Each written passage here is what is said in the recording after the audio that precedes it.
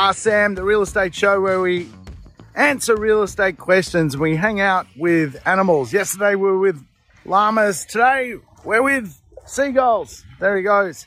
Hey, got a good question. If we're going through a capital growth surge now, what will create the next capital growth surge? I think it's a good question.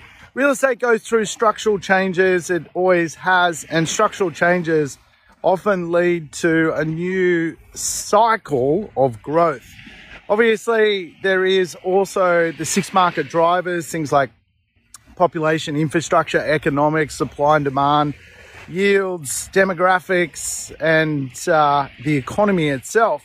But beyond that, real estate seems to get really great growth surges when a structural change happens. In the past, we've had many structural changes which have influenced real estate growth. Quick history lesson, we've had basically 2-income families evolve. Back in the 50s and 60s, literally it was 1-income families. By the 70s, we saw the need for 2-income families. Mum and dad were both working.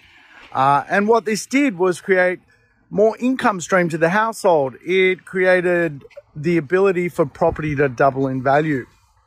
Then we had things like the deregulation of banks and hyperinflation. And when there was hyperinflation, again, real estate doubled in value. Then we went through structural changes through things like the mining boom here in Australia. The mining boom created wage growth. Wages surged in value. And all of a sudden, we ended up in a place where properties doubled in value. Some properties in Perth tripled in value during that period of time.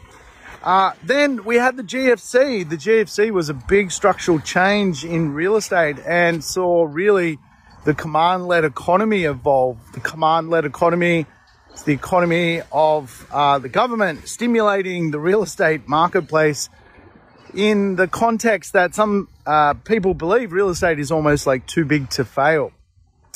And really the most recent structural change, if you like, here's some bush turkeys hanging out with the turkeys.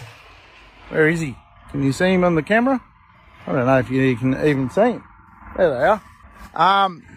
Is Corona, right? Corona has created a structural change in real estate where money is now worthless because money is worthless. And real estate is anchored quite often to how money works and the cost of money.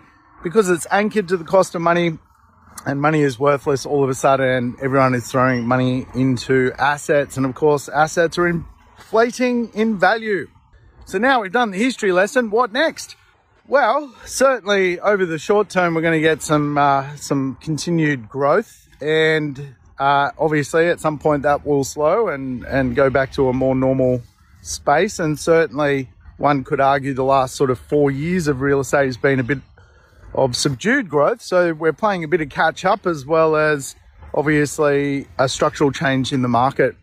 Personally, I think the next big structural wave or structural change in real estate is going to be off the back of the wealthiest people in society, the older baby boomer, passing away. Yeah, it doesn't sound fun, but there is a lot of wealth at the top of the food chain in Australia, and a lot of wealth is trapped with much older generations who are living a lot longer. But I certainly believe by the sort of 2030s, a lot of that wealth generationally is going to be redistributed, and that redistribution is going to create almost like a new wave of economics where really some people today, millennials, Gen Xers, who really just simply could never build as much wealth as the boomers, will fundamentally inherit a lot of wealth. Because they will inherit a lot of wealth, and because a lot of them will inherit it at a working age, there is really going to be a structural change in the future of real estate. And of course, that will drive more capital growth. And yes, it could mean a 1-bedroom in Sydney is $1.6 million. Because structural change to money actually transforms the value proposition of real estate. So the next big structural change will be certainly the transition of wealth from the boomer through obviously the end of their life journey. All right, on that depressing note, I will see you later.